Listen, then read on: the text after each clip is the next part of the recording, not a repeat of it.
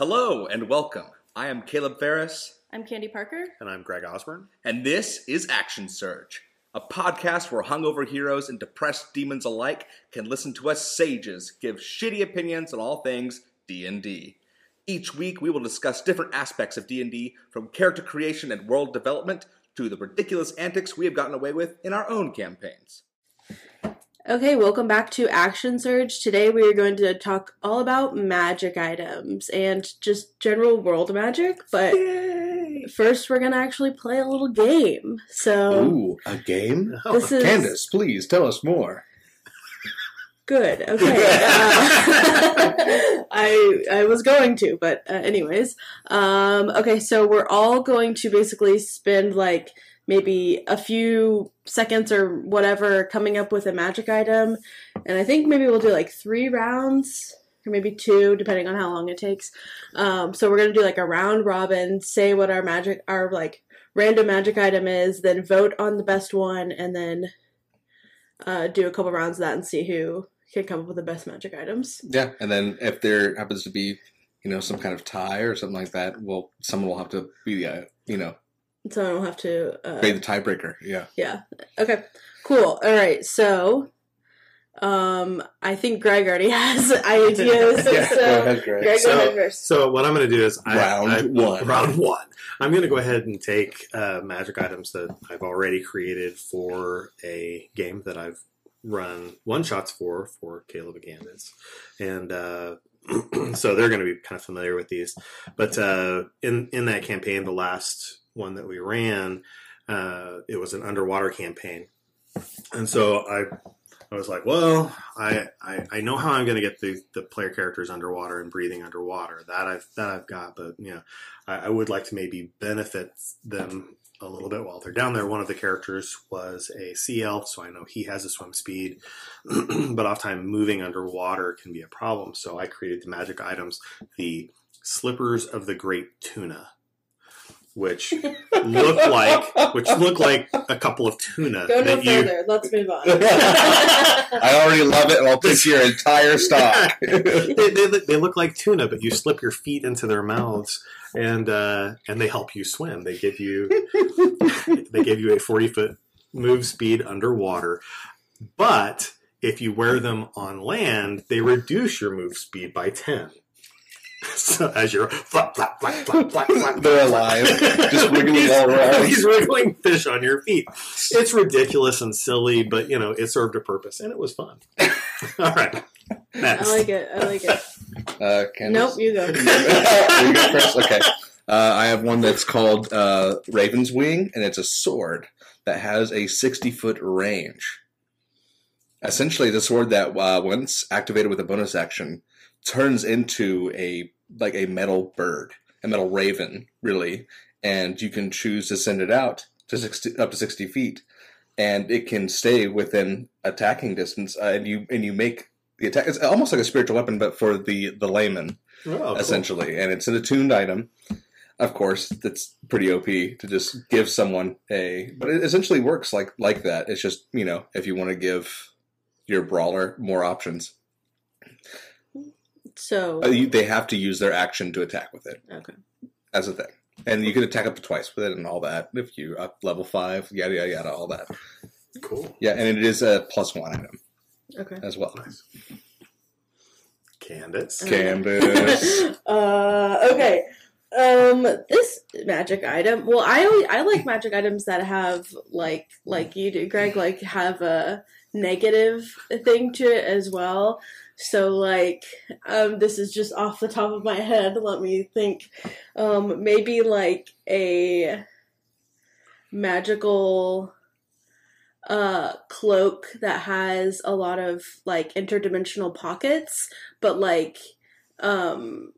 they're all different dimensions, so you have to be careful of where you're putting your stuff because it might disappear, but you could also store the same amount of you can in a bag of holding in your little cloak, but then there's little dimensional pockets. I don't know. That reminds me of Halloween Town. There's the Room of Lost Things. Yeah. Oh yeah. I actually really like that, and And to add another layer of trickery to that, you could have it that sometimes, randomly, some creature in another dimension puts their thing in your pocket. Yeah, or like comes out of your pocket or something. But also there could be like really cool things in there. So some imp comes out of your inside sleeves like, "Hey, baby, yeah." And I like this is not my workspace. I like the idea of it being like you know, like a family cloak or something, and like you could find like family secrets in there or like things that people lost, like forgot about. So there could be like gold or stuff, and it would be like a really fun thing for your DM and like the player to That'd like. be cool for like the inheritor background. Oh, that's nice. Like you just pull out, you're like, oh, this is a human skull. Horatio? And the skull says, "Yeah, whatever." So, hey, doll, I haven't seen you in a while. Grandpa! Okay, I like it. Oh, jeez. I don't know. I like yours better than mine. Both of y'all slapped. Mine was just believable. Well, we could all. Mine was a bow. See, I liked yours. I Yeah. love the flavoring, and you know, especially given how popular Raven Queen has been lately. Oh, I sure. think- With Critical Role bringing this otherwise relatively unknown deity to light, Oh yeah. and with Vax'ildan becoming, spoiler alert, with becoming the champion of the Raven Queen, and all that, everyone's obsessed with it. And Right. even I had a character that was his connection. Was to Raven Queen.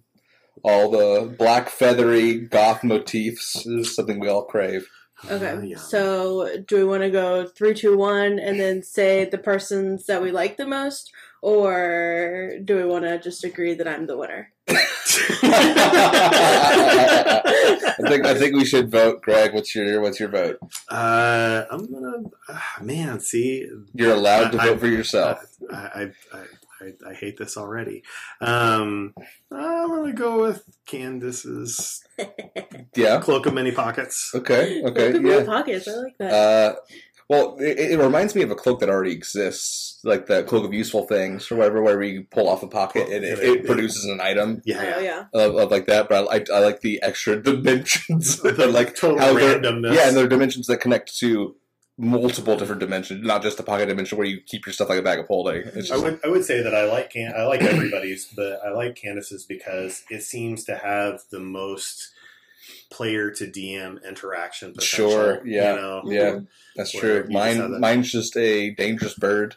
And I guess yours is just it's just It's fish. Why don't you It's just- literally just two tuna. Why don't you just vote? Fine, Candace wins.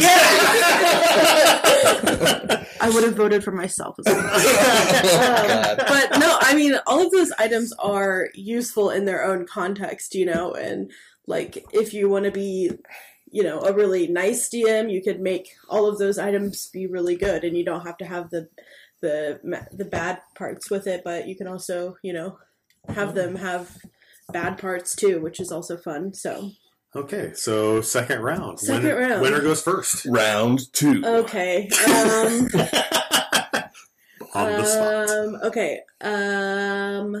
So this magic item is did I just forget it? Have dimensional pockets. Okay. So this magic item is a magic item this is a spell that I wanted to create, but I think that you could also make it into a magic item, but it's basically a magic item that allows you to change the magical like the magic class, so like disguise it basically. So like if you wanted to if you wanted to cast something that like a necromantic spell, you could use this item to change the way, like change the like The flavor, the school of magic. the school of magic. Yeah, so you could be like transmutation or something. So it doesn't change like, you know, fire to cold or cold to necromancy, No. but instead what it does is it magically hides the type, the school of magic that you're casting. Yeah, or you could use it on an object to make that item look magical, even though it's not. So, like, the context that, like, I wanted to use it in was, like, making a dagger, an identical dagger to a magical dagger, but this dagger isn't actually magical. It just has the appearance of being magical. So like whatever magical property That's that 1,000% jerk move. I love it. just absolutely fuck with your players who happen to stock Identify that day. They identify it, and it seems to be something completely different than it actually is. Yeah, it's just like you wouldn't be able. It would be disguised a little bit. So if you use Identify, it would be like this is a conjuration magic or something. I don't really know about the schools of magic that much, but I like the idea of like it's like a trickery magic. Yeah, I like that. That's awesome. Okay. So that's like a ring, maybe a ring that maybe a ring, or maybe like a, I don't know, like some kind of like. I find that really interesting. I think I've talked before about how I flavor detect magic. Yeah, right. It's how it's like things that you taste and smell, and right. It's like describing coffee, right? Right, yeah. and so the idea that and that each magician has their own specific flavor that they add to this. So you may be casting a necromancy spell, but yeah. And I've heard a lot of like on TikTok recently, like a lot of people talking about like magic leaving essences of like, or like spells leaving like their essence, especially like the higher the spell, the more essence basically is left in this. And so it would be a way to basically like disguise that, maybe you have like a certain number of like uses a day, or maybe it costs a spell slot to use or something like that. Right. But I'm just sitting here thinking of all of the possibilities. So like Dark Sun setting, which, knock on wood, 5e will be putting out a Dark Sun setting sometime soon. But in Dark Sun setting, the entire world is a desert. But that's because at some point magic got so prevalent that the weave got seriously taxed. Mm-hmm. And so wizards and other magicians found different ways to fuel their magic, and one of them was defiling. They would just pull the life essence of all of the living plants and creatures around them to cast their magics, until eventually desert, right? Which sounds familiar. but in that world, being a defiler is frowned upon, but people are terrified of you. Yeah. But being a preserver, somebody who casts magic using not using this defiling kind of magic, not pulling from the life around you, is slightly looked down on less. So if you had a means of reflavoring your spells, so you are sucking all the life around you, but you're like, no, I'm a good guy. Yeah. Well, that was quite a journey to get to that point, but I understand now. Yeah. Well, I'm also thinking like I'm a good guy, but is secretly killing everybody. All because of Candace's magic item. Well, I'm thinking like Harry Potter. You know how they can like see what the last spell that you casted, and like you could like it would have to fit the world, obviously, if like that wasn't a big thing. If like magic schools of blah blah blah blah blah schools of magic weren't really like that prevalent, then it wouldn't really be that cool. But anyways, Caleb, your magic item. Cool. It's called a Cloak of Repulsion. 3 times a day when you are attacked in melee range by somebody, that attacker, before they make the attack, has to make a DC 13 strength saving throw, or the cloak flaps out and protection and creates a wind gust that pushes you 20 feet away. Oh, that's awesome. That's like the Cloak of Billowing if it was useful. Yeah, it didn't just look cool. Yeah. It's simple, non-attuned, fairly cheapish item, and great for like, bankers or nobles that are just like, they need to be protected to get away. Right? Some guy comes up to go, hey, give me a bank card, and then tries to stab, and then all of a sudden, get pushed away, and he's gone. Right? He's full sprint. Does it push the wearer away, or does it push the attacker away? Yeah, it's repulsion. It pushes the other person away. Love it. Yeah. Though I do love the aspect of having like a face step cloak of like like Candy, your character has whenever you get hit, and you still do get hit, but then you're able to just fuck off 60 feet away. Yeah, it's a Fey Warlock ability at a certain level that, like, it's basically if you get hit, you can use a reaction to teleport up to 60 feet and turn invisible. And turn invisible at the same time. Until your next turn. Or until your turn, I think. But two spells all in one doesn't feel overpowered at all. Oh. well, it doesn't last. It lasts until the beginning of your turn. Right. So basically, like, it allows you to, like, get advantage on your next attack or whatever. But that was kind of the inspiration for it. But in a more defensive, just like a non-adventurer could wear this quite easily. Right. Yeah. All right, Greg, you're up. Okay. Well, like I said, I like when I make magic items, I typically have a player character in mind. That doesn't always mean that the PCs decide that that's who the magic item goes to. In fact, I made the slippers of the great tuna, and the sea elf took them. And I'm like, you already have swim speed. Right. So he's like, but I wanted 10 more feet. Oh, yeah. Okay, sure. Yeah. Yeah, you're like, I guess. What about the rest of the party? Right. But, it's player choice. So anyway, sure. This next one I created, we had a Fire Genasi in the party, Fire Genasi rogue, and this was a group of private detectives in Eberron-ish. And so I made him these magical cigars. So it's a box of cigars with bands on them with runes around them. And if you translate them, it tells you what spell effect the cigar is going to do. So they're slightly modified. So, one of them, you light the cigar and you smoke the cigar. And any time while that cigar is burning, if you say the verbal component, it will do burning hands, but not the 15-foot range, only 5 foot, and or cast invisibility on you, or cast smoke or darkness in an area. So there are all these different effects in this particular box of cigars. One of them blasts lightning bolt out your mouth. Which very cool. I like that too. It was them. Hey, these are bombs, but you can also smoke them. Right. But I just loved the visual idea of this guy with flaming hair walking around smoking a cigar. Yeah, and I very much also just for some reason, even though it's cheesy as hell, love like characters that are flavored with their powers are flavored with another item that they just have to be wearing. Like one of my favorite is, if anyone here watches One Piece, is Captain Smoker, where he's always smoking 2 cigars, but he ate the smoke fruit, and so he turns into smoke, and activating it is essentially his cigar just like puffs outwards, and he turns into smoke.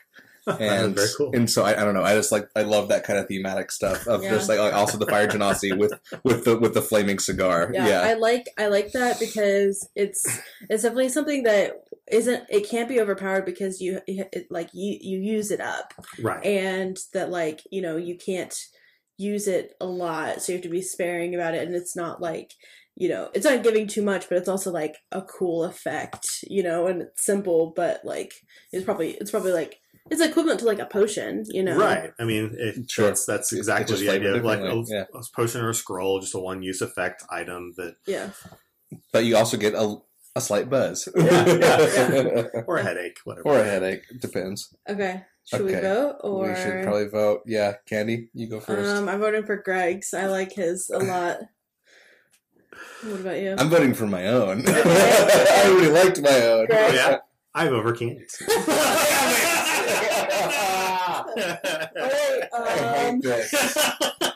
The only other person in the room is the cat, so so we have a tie round. I'm okay with tie round. Okay. Fine. So are we gonna do one more round? Can we come up with one more? Well, you see, I feel like it's almost not a tie round because I voted for myself and no one else voted for my item. Okay, then you have to vote for not yourself. Fuck. Okay. Geez, both of yours are really applicable. I just like flavor. I like flavoring things, so probably Greg. All right. Yeah. Yeah, because I just like I don't know. Flavor, man. Aesthetics. Yeah. Aesthetics can go very far, even if they're just decoration. It's also like some of them are specific to like mine is specific to I feel like a certain type of like party or world, and I feel like both of yours is pretty applicable to like any campaign or any setting. Mm-hmm.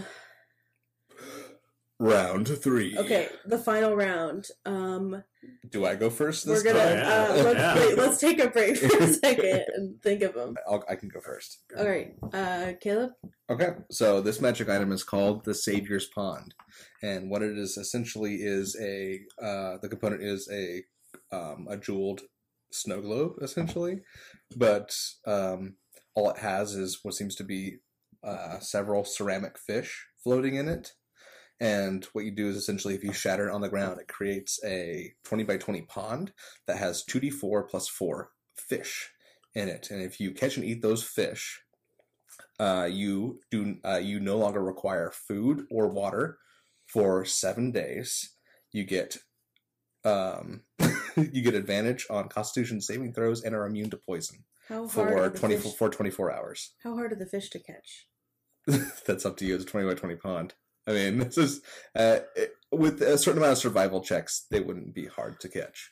Nice, interesting. Yeah. I like that. Oh, what was the last? And it would be, it'd be a rare magic item. What was the last thing that it did? Oh, you get advantage on Constitution saving throws for 24 hours. Interesting. Oh, and you're immune to poison. What are the cost components? Is it really hard to acquire usually? I would say component wise, probably somewhere along the lines of probably 1,000 gold pieces. And it's one use. Yeah, one time use. Yeah, but if you're going into a cave system or you're going into a desert, right? That could be really freaking useful. Not needing to eat or drink, and then therefore down the line not having to pee or go to the bathroom at all, and or if you're about to go up against a dragon that happens to be chromatic and breathes acid on you, you could go ahead and be immune to that for 24 hours. But I like that a lot, actually. I'm just I don't know. It's my own spin on Heroes Feast, I guess you could say, just because I think Heroes Feast is very limited for the amount of cost it has. Which, I mean, in certain circumstances, you're going to pay a lot of money to get a certain amount of resistance and all that. But I was like, what if an item that makes it to where you mechanically don't have to follow the thing most DMs don't follow, which is how much are you eating and drinking, which is super important and really can add such flavor to a game, but no one really talks about them. Even I forget about it all the time, even though I always point out restaurants and cafes in my games, because I'm like, hey, RP out you guys getting a scone or some shit, because that's, I don't know, to me that's important. I don't know, I'm a foodie though. Scones are a big part of your game right now. And mimosas. And mimosas, that's right. Pretty popular. And just the very concept of brunch. Man. Yeah, and so just the thing where you don't need to eat for a week or drink, and even more importantly, drinking, and then at the same time have temporary buffs. Greg? Okay. My magic item is a bladed weapon, a dagger, a sword, a glaive, something with a blade on it that does slashing damage. It's a +2 weapon, and it's called the World's Cutter. World's, plural. World's Cutter. And you can use the weapon as a +2 weapon, and yay, but also it has the ability that you have 3 rounds of concentration as though you were casting a spell. You speak the incantation and the blade glows, and then now you can cut a hole between 2 planes.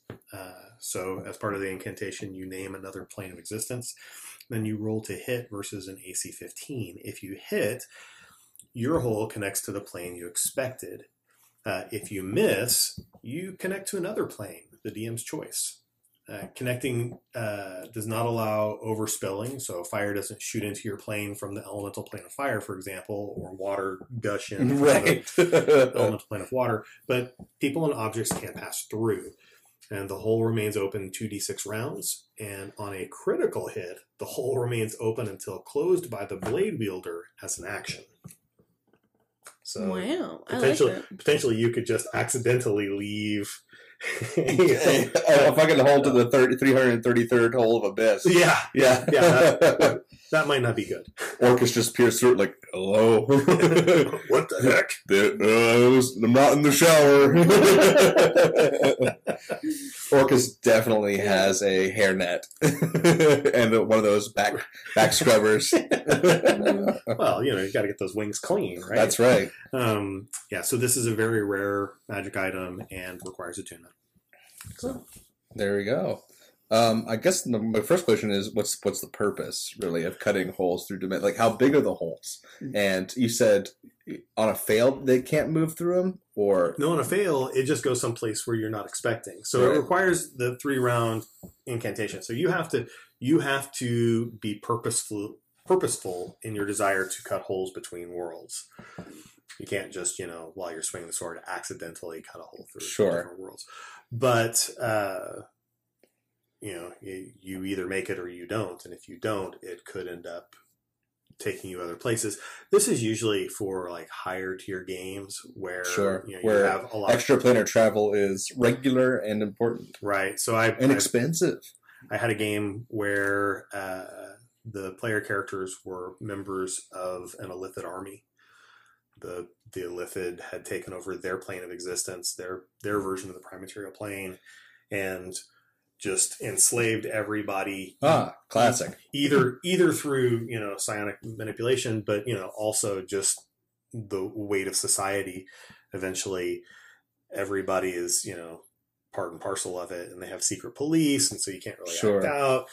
And so these PCs, but the Illithid are fighting these wars on different fronts, against undead and against demon worshippers, and and a group of good people, this paladin order led group of people, and then of course Gith Yankee are also cruising through and so there was a lot of planar travel, I guess is the long story short.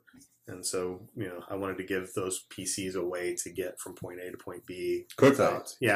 Without burning spells and having to find a silver forked rod. Yes, all the silly stuff. So cool. I like it. Candace, you're up. Okay. Okay. So I'm thinking of something that's like usable components, probably like a bag of like sand or rocks or something that like will be used on consumption, and you only have to use like a scoop of it maybe, or however much, but depending on how much you use, basically allows you to it would be like worth a certain amount of spell components, and then it would allow you to add that number of like scoops basically, or like portions of the component to like a spell save or something. Like if you missed, then you could use it and add like 2d6 to your spell roll till you could like hit with your spell or something. I'm thinking that it would be like a sorcerer's like meta magic kind of, but like but it's just sand? I guess I'm a little confused. Like it's like components, like probably like diamond dust or something. Oh, things that you can just spend a certain amount as like maybe a reaction or something. Yeah, and like add that to a spell attack or a save. Yeah. That'd be pretty cool. I like that actually a lot. Just like sand, pocket sand. Yeah, kind of pocket like sand. Kind of like that you save on Constitution. like the sorcerer thing where the divine sorcerer one where divine soul, the hands that like the healing hands one there that you can add like 2d4 to like a save or something, and what I'm talking about, the sorcerer, the divine sorcerer. Yeah. And then you're talking about the chosen one or something like that, wherever they get to add 2d4 to their save. Yeah, I can't remember what it's called, but it's like healing hand, like hand of the divine or something like. But something like that. But everybody gets it. Yeah, but it's like components, so they probably cost a lot of money, Sure, yeah. So it's like a spell enhancement. It's not Yeah. it's not the component for Spell enhancing drugs. Yeah. Yeah, spell enhancing drugs. Yeah. But it's If your spell erection lasts longer than 6 hours, please contact an alchemist. right. You're a local alchemist. Yeah, I like that. It's like, you know, and you can flavor it to like, you know, the player has to like snort it or like mix it into their protein powder and like down it or I could totally see a Blade Singer or like an Eldritch Knight just like buff as hell, was like, I gotta cast this spell, just chugs a protein shake. It's like I mixed this myself actually. Because nothing sucks more when you have a limited number of spell slots and then you miss. Like, I'm just thinking of like a warlock, like, you know, like you get 2 chances to cast a spell for like the majority of your game. And As though a warlock is ever going to cast anything but Eldritch Blast. I mean, sometimes you want to catch a 5th level Witch Bolt. I mean, that's just sometimes something that you want to do. Mm-hmm. But so that's mine. Shall we vote? Yeah. We should vote. Yeah, Okay. so. I mean, Caleb's was obviously really good. So Yeah, I'm gonna go with Oh yeah. What did you vote for? For that, Say yourself, it's cool. I really liked mine. I'm gonna vote for myself.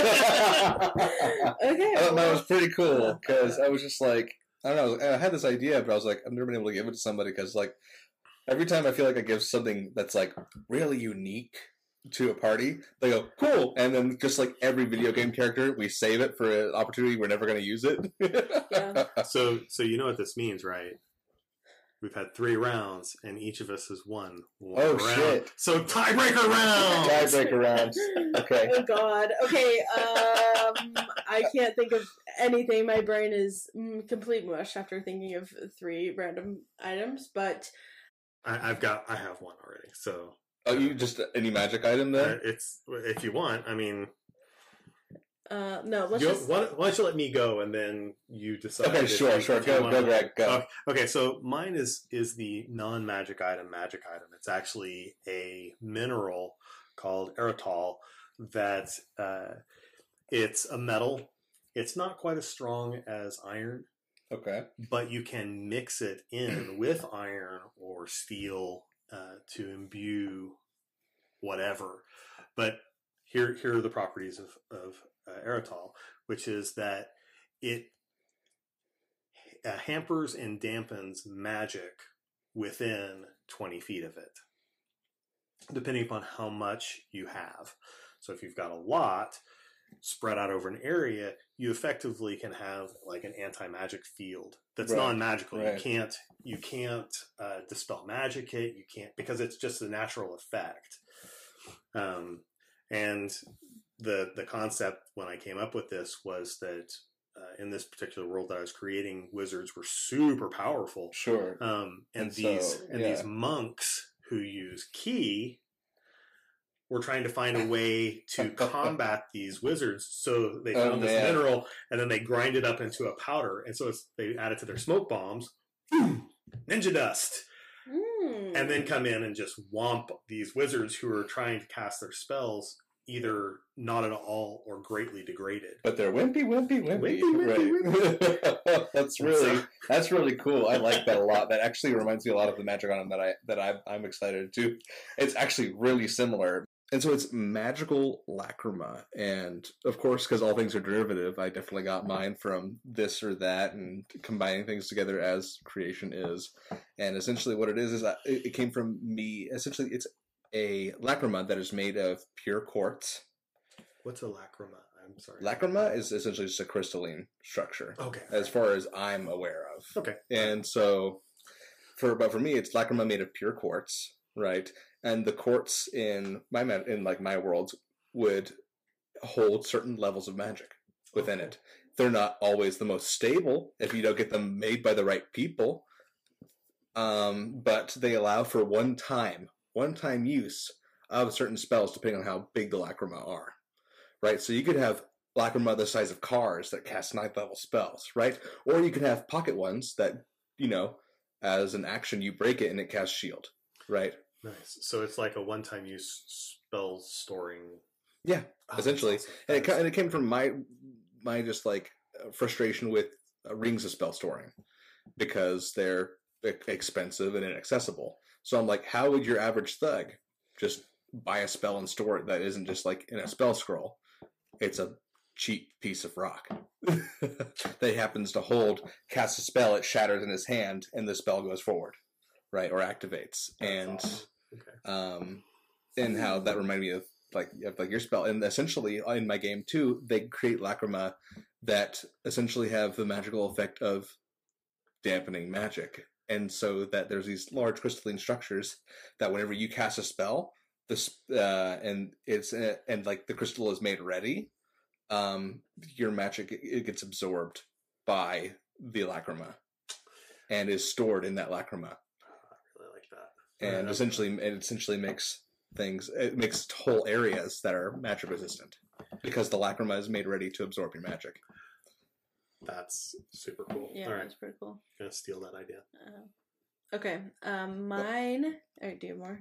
No, I was going to say, everybody, please steal these. Like, Oh yeah, absolutely. yeah, like if you're too worried about being original, don't. I guarantee you, all of ours came from us seeing a TV show or a squirrel crossing the street and us going, "Oh my god, that's genius!" Yeah. Squirrels have tails, also has tails. My cloak, which also helps, Yeah. and stuff like that. The cloak of squirrel kind. Yeah. Okay, so my magic item is so I like things that basically just like make the stuff that you already have better or like make your abilities better. So I'm thinking like again something that has a risk and exponential reward. So I'm listening. it's like maybe a ring or a wand or maybe like dust, like some kind of magical dust that like you basically have a spell that you're going to cast, say like lightning bolt or something that like does a lot of damage, so you can use it. That I think lightning bolt's like a 3rd level spell, but so you use it with the potential of basically either casting it at max level or it failing. Mhm. So like maybe it would be like a cantrip or something. I don't know, whatever you want it to be, I'm thinking, but like you basically like would use your reaction or use your bonus action to use it and cast your spell at like 9th level or whatever the highest level that you could cast that spell at. And so it would either do like a super amount of damage or it would like fail, or maybe it just like wouldn't work, and then it would be like either like a DC or like a luck check. I don't know. You don't know. I don't know. It's So still just- in the works. So it's just the concept of an idea. Yeah. I mean, that's yeah, what no. all of these are. Yeah, you're right. I mean, I suppose in this last round, yeah, sure. Okay, then it's time for us to decide who won. Okay. I'm gonna lean towards Caleb's. I really like the. Well, damn it, I like Greg's. Oh, that sounds good. Candy, it's up to you. I'm gonna go with Greg's as Okay, well. look at that. Yeah, Greg is the champion. yeah, Greg. I like Yeah. Greg's. You get to pet my cat. Oh yeah. Yeah, but if you guys, our audience, wants to vote on your own favorite magic item that we've come up with, feel free to in the comments. Or post your own. Or post Yeah. your own. We would love to see them. Yeah. Any of Yeah. your art or Yeah, stuff like that. send us your favorite magic items that you guys, your homebrew ones. I think we're gonna take a little break and then come back and then talk about magic in our worlds. Hey guys, it's Candy here. And Caleb. And we just want to jump in and say, please subscribe on Apple Podcasts and leave a rating and a review if you like the show. And on Spotify, don't forget to give us a follow and a download. And follow us on our social medias. Like Twitter at Surge_Action. And TikTok and Instagram at ActionSurgePod. Leave us a comment or send us an email. Tell us what you guys want to hear next on the pod. And back to the podcast. All right, welcome back. So basically we're just going to talk about like magic usage in the worlds that we play in and the worlds that we've created. As well as our own opinions on magic, what magic means to us, and interesting ways to use it in your worlds and with your own characters and stuff like that. Yeah, and we would love to hear your feedback on like cool magic uses in your guys' world. So send us your stuff too, because we want to be inspired as well. Because we want to steal your stuff. Yeah. Anyways, Greg, what is your opinion on magic? What is magic to you? And do you like high magic, low magic? So I'm a chronic planner. Whether I'm running a game or not, I like to make potential D&D worlds, and I like to make I've got like over 500 characters in D&D Beyond currently. I just like to piddle around with this stuff. Yes, 500 D&D characters is piddling. It's like a casual, casual 1 or 2 characters a day, not a big deal. Not a big deal. Every day for the last 6 years. Yeah, it's a thing. So, whatever. So anyway, so I have a lot of different worlds, and magic, it varies from world to world. Like, I like the dark sun setting. The one that I was working on recently is this kind of, I kind of hate the word gritty, but it's gritty. I feel like that's everybody's favorite word for worlds that they think are a little bit more edgy than a cartoon. Yeah. It's gritty, and we're like, okay. I like the gritty thing where it's harder to cast magic. So I have a world where spells no longer increase damage by casting at higher levels. Oh, is this your this is your hardcore mode? Yeah, that you came up with. Yeah, That's super interesting. Yeah, go ahead. And although you're welcome to use higher level spell slots to gain more opportunities to cast lower level spells, however, each higher level increases the DC by 1 or adds a +1 to hit for each level higher than the original. So, for instance, if you're casting Fireball, normally you'd have your DC at 8 plus your ability modifier plus that's it. 8 plus ability modifier. No. And proficiency? Or 8 plus proficiency? It's 8 plus ability modifier plus proficiency. Okay, for your DC. Yeah. But if you cast it at a 1 level higher, you just add 1 to the DC. So it makes it harder to dodge. It doesn't. That makes a lot more sense, though. It makes a lot of sense that you shouldn't be able to save very well from a 5th level spell. Right. But but it still does the same amount of damage. Now, in this particular campaign setting, it doesn't matter because everybody's max hit points cap out at 3rd level. So it also makes it a lot more scary to fight a dragon because they can't crush you, which seems kind of reasonable. But anyway, that's that's that campaign setting. But I also have a high magic setting where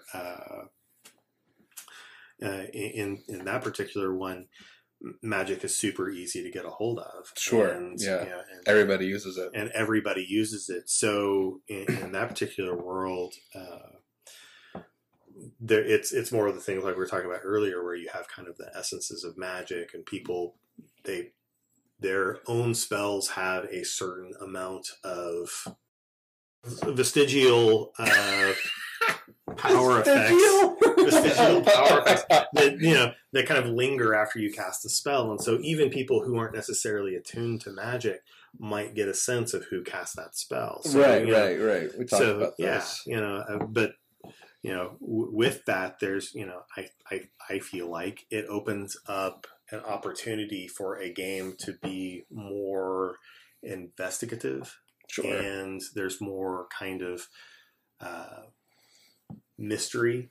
So you can it's more exploratory than it is like combat based or whatever. You come across you come across on the trail this group of halflings, and they've just been burnt to a crisp, And you're like, what? And then you have to investigate how. What Yeah. kind of was What it? Holy fire? Was it arcane fire? Was Right. it? Yeah. Oh, you wait, know, I get this sense of, and Like, I also there's a magic fight here. Like, what happened? Like, Right. it's like a crime scene. it's that reminds me of the. Have you ever seen the Boondock Saints? oh yeah. Whenever Willem Dafoe is going about like going through the motions of the fight, and he goes, "There was a firefight." I just imagine that. I mean, it's definitely in-depth detectives going through and it's like, there was a spell fight here. Right. But I also love it because it makes it to where like even people who are non-magical have to know magic. Have to know the ins and outs of it. Went to school for it. Mhm. Whereas, like in most worlds, magic is just completely inaccessible to people. You know, Right. Yeah. Well, that's something that doesn't make sense to me is that, like, in a world where there are magic users, adventurers, why is magic inaccessible to so many other people? Especially when so many adventurers have these backstories that are like, I grew up destitute and my parent in an orphanage and shit like that. It's like, how did you learn how to do magic then? In the world that doesn't have magic, how did you learn? Well, it typically always ends up being until a mentor discovered me and adopted me, or an organization came in and said that I had talent, and then and so it's always an outside force coming in to rescue you from your wealth. In which case, it all becomes the reason people don't have it is because of classicism. Yeah. So- Right. And at its core, Sorry, not D&D classicism, classism. Right. Different things completely. At its core, D&D is kind of fantasy wish fulfillment. I mean, Yeah. Sure. Yeah. when people are asked what do you want to do with superpower, it's either fly or turn invisible. Yeah. Well, guess what? Wizards do both. So I want to be. Yeah, and that's like one thing that I have incorporated into my world is it's just like magic is accessible to everyone and you're not like, and that like it's up to you whether or not you want to use it. I don't know, because I don't really like that whole like magic is only acceptable, like only a certain like people can use it and it's so inaccessible. Like I don't really like that. Like it's just like it doesn't make sense. Why is it accessible to some people? Well, yeah, I mean, it all depends on the narratives of your world, your society, and I know a lot of people don't want to touch that, and so they're like, a lot of people don't know magic because not everyone is smart enough for it, and they'll end it right there. And if that's how you want to play your world, hell yeah, go for it. In my world, that doesn't make sense. I'm just like I don't know. I don't want to play. Like I really, really, really like magic, and it's like Sure, in a world that in a real world that we exist in, that like the same types of magic do not exist to most groups. Is like I want to incorporate like fun magic. Sure. And that's why I also like worlds like Eberron, where it's like you have mage rights that go about and they know magic because they do the same magic every day to like prepare, propeller shafts or something like that. And I don't know. I also really like, just like as an example, I guess the anime Fairy Tail, how magic is just an everyday part of life, even to the point of where it's mundane. Oh yeah, Just like hell yeah. Eberron is great for that. And here's my possibly unpopular take on magics. I think that sorcerers should be con-based casters. Really, I think warlocks, it makes sense for them to be charisma-based casters because they have to be charming to their patron. That makes sense to me. But for a sorcerer who is born with magic, born with magic, would be, I mean, they're pulling. They are not pulling from their mind. They're not pulling from some other person that they have to impress. No, it's their inner store of energy, and so it's just two magic glutes. Yeah, and that would create a difference in between a sorcerer and a wizard, where the wizard tends to be the kind of more weakly... Yeah, or even the bard, where it's like, how'd you learn your magic? It's like, I went to bard college. ... There's no real good explanation as to why bards know magic. Well, I went to bard college at 3rd level, but that's not when you learn how to cast the magic. You just picked up a guitar one day and you're like, strum magic. Yeah, and you're like, oh no, I'm hot. That's what confused me about bards, because it's like you get your bard like college thing like at 3rd level, but what if you're playing before that? Like are you RPing college? Like well, again, it's all just like circle or don't domain. It's all just a name, and so we just joke about it being a college. For those who are probably gonna get angry in the comments and go, "Oh, well, they don't actually have to go to college." In the comments, just no one has ever left a comment like that. What we're trying to say is, Caleb's preemptively mad about how do you realistically say these motherfuckers have magic, right? And for sorcerers and bards, it's really hard because they don't really give a good explanation, except for things like, Divine Soul, or for the most recent Bard of Creation, where you are literally tapping into the weave of the song of creation, of the creation that can be boiled down to a few notes. Yeah, that you play. Caleb's playing a creation bard in my campaign, and it's actually kind of hard, like coming up weird. with like it's weird, but it makes a lot of sense. Yeah, is like, the thing. Coming up it's with underpowered. reasons. I feel like compared to others, but it's so interesting to play. Yeah, we're kind of like homebrewing it a little bit, because one thing that we talked about was that like whether or not your creation ability could be used to like fix things. Because I can just create things that disappear after my modifier worth of hours that are 20 times my bard level. Yeah, so he could like I can create spell components at a high level. Yeah, but they can't be magical. But like we were talking about, like if he had a gun that was broken, like how could he have that gun and use it? And I was like, well, maybe we can homebrew something where it's like you use your creation ability to understand it and fix it. Yeah, and so I can make 2 different rolls, make parts, and then I have to use my once a day feature to fix it, and then if I want to fix something else, I have to use my second level spell slot feature. Yeah, but like the creation ability only lasts for like several hours, and so I was like, it doesn't really make sense for you to like spend your whole like creation ability creating something like a gun that you might not use today. And I was like, well, maybe we can like make it a check, because I don't really like how it's temporary. It's a little strange. I understand, because then otherwise you just make cheese all day until you opened a cheese store, which is something I would do because I'm maniacal, but. But like 300 gold worth of cheese is still a lot of fucking cheese. Or because even at 3rd level, when you finally get it, that's 3 times 20. It's 60 gold worth of something. That's a lot of money to the average person. Here's Caleb's character crushing and destroying the cheese economy in this world. Out of nowhere. They start creating cheese. Who's this cheese guy? Who's this cheese meister? My cheese is magical. You must come and partake in it. Trust me. I get. Where do you get it from? Don't fucking worry about it. Why are you asking questions, dude?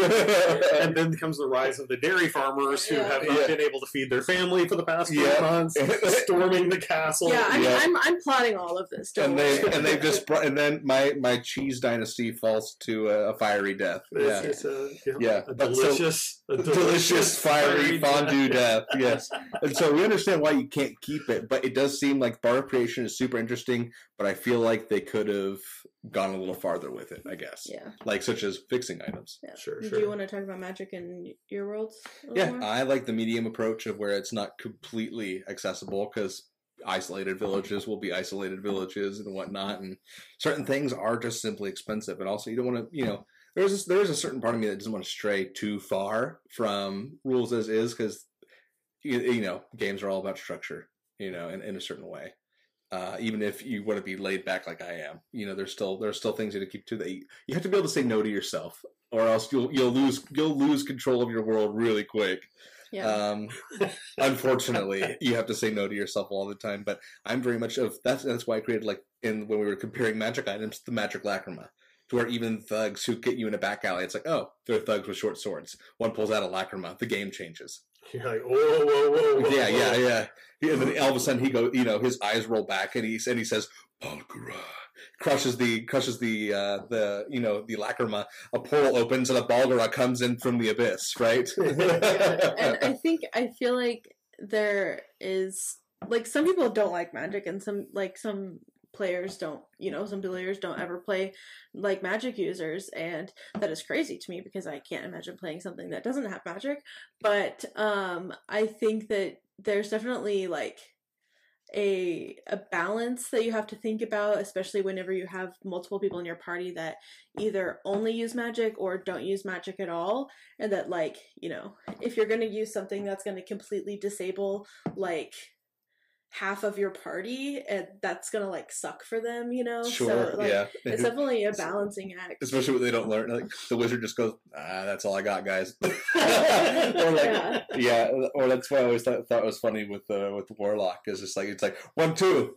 It's like good luck, guys. That's it. I only got 2 of those motherfuckers. And scene. And scene. You know. Yeah, I mean, like, you know, warlocks have a lot up their sleeves actually, but like, I don't know, like in my world, it's kind of like in the Earth world, everyone, like most people have access to books or the internet or whatever. Sure. And that, like, you know, why can't magic be just like learning, like books, Sure. you know, or the internet? It's like anybody can look anything up on the internet. And like, I understand that there are parts of the world that don't have that, but that's not like their fault, you know? And so if magic is something that can be used to help people, then I don't see why in your world or in a world that it can't be accessible to everybody. Yeah. See, I find that so interesting because, you know, as the old dude sitting at the table, I'm sitting here thinking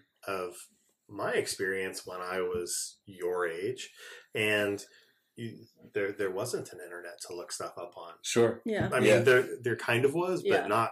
And the Dewey Decimal System was brand new and hot. Yeah, and you know, you'd go, and if you wanted to know something, you'd go look in encyclopedias. Yeah. And you know, and good luck. Yeah, and that would be like a fun, like, cool campaign, kind of a start. It's just like magic is now accessible for everybody. Right. It's like the internet. It's like it came in and now everybody has it. And how has the world? And that's how you're starting your campaign. Even something as I say it's simple, but it's you know, it's not. And I don't want to insult librarians, but as simple as a robust categorization system to where, like we have now, where we have libraries that communicate with each other, and all of a sudden by accessing one library, all of a sudden we also know the stock of the nearby library. Mm-hmm. And all of a sudden people will just get, you know, people in town could go to the forums and see what books are listed that day. Yeah. Yeah, and they can just go and check them out. Wow. But I love that idea with a magical bent to it, where you don't really have an internet, but what you do have are, you know, necromantic constructs where you're speaking to spirits. Yeah. You don't have internet yet. You can talk to Uncle Dave. Uncle Dave died 5 years ago. And he knows a lot about carpentry. Yeah. So if you need to know how to build that deck, you just death tube him, and you have 5 questions. Yeah.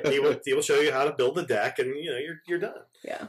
I mean, I feel like to sum up like my feelings about magic is that, like, I love magic and I always want to use it in any like campaign that I am playing in, and then I also love incorporating it into my own world, and also like I like just homebrewing the shit out of stuff that I think is like dumb magic, like boundaries, I guess, that have been put in place. Like I want to allow more people to have access to magic that, like, you should be able to have access to. It's like, if you can read it in a book, then you can learn it. Right. And I think that, like, I don't know, that's my conclusions about magic. All right. Anybody have any final thoughts about? I mean, I guess one thing I have to say is that magic is all things, you know, in a way, magic is the essence of the fantastical, right? Mm-hmm. It is dumbed down. Magic is imagination. Mm-hmm. How do we get around the things in life that are obstacles? Imagination. Mm-hmm. What is imagination in a game setting? Magic. Yeah. And the sky's the limit, guys. Yeah. Absolutely. And as game masters out there, or DMs out there, you know, when you have your players come up with something that is super inventive, a use of a spell that you hadn't particularly thought of before, like turning yourself into a gaseous cloud and then climbing down the throat of the monster and then Right. yourself solid in their chest. If that's something your player character comes up with, one of your players comes up with, lean into that. Reward that kind of out of the box thinking. Just because the spell doesn't say that in the spell block, Yeah. That's fine. Yeah. But Yeah. reward creativity, just like how and players, give a Freaky. get freaky, and also recognize the cool things your DMs are doing too. Oh, absolutely. Like, because some of this shit, whenever you really think about it, is crazy. All right. Yeah. Well, do we want to wrap it up? Oh yeah. Yeah, we'll wrap it up, All guys. right, Caleb, what's our... Oh, there is something that I think that would be fun to start incorporating is if there are any, like, small business D&D creators, like people that do, like, D&D artwork or anything, like, if you guys want to send us your business info and we can, like, I don't know, Plug it, we'd love to, like, support some small businesses. So if Small you guys... creators, stuff Yeah. like that, because So- we Absolutely. ourselves happen to be small creators. So So we would love to like see some of your stuff. Send us your like TikToks or your websites, and we'd love to shout out stuff on the cast. yeah, because Um, it is a community. Yeah. So Absolutely. So what's our Twitter? our Twitter is surge_action. And then our Instagram and TikTok is Action Surge Pod. Greg, do you have anything that you want to plug? I am working on putting together a series for TikTok called Alphabetical Monster Encounters. Yep. So once I get that up and running, We'll definitely plug that. It'll Yeah. look like that. So Yeah, it's just it's gonna be so funny. it's Yeah. great. All right. Well, we will see you guys next time. Yes, thanks. Bye.